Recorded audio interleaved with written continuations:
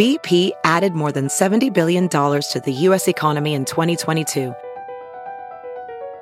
Investments like acquiring America's largest biogas producer, Archaea Energy, and starting up new infrastructure in the Gulf of Mexico.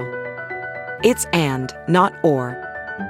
See what doing both means for energy nationwide at bp.com/investing in America.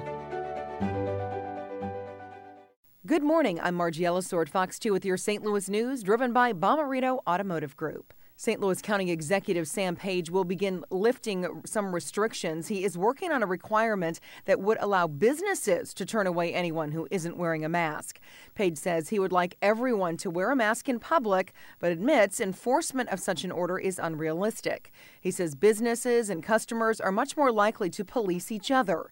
Page says he hopes to have more details about the county's reopening by the end of this week, but he says other guidelines may be put in place by May 18th. The IRS says several stimulus checks were sent out to people who are deceased. Now the agency wants that money back. The agency used tax returns from the past 2 years to determine eligibility for those payments. Some of the recipients died between filing their taxes and receiving the stimulus money. From the Fox 2 Weather Department, welcome to a beautiful day.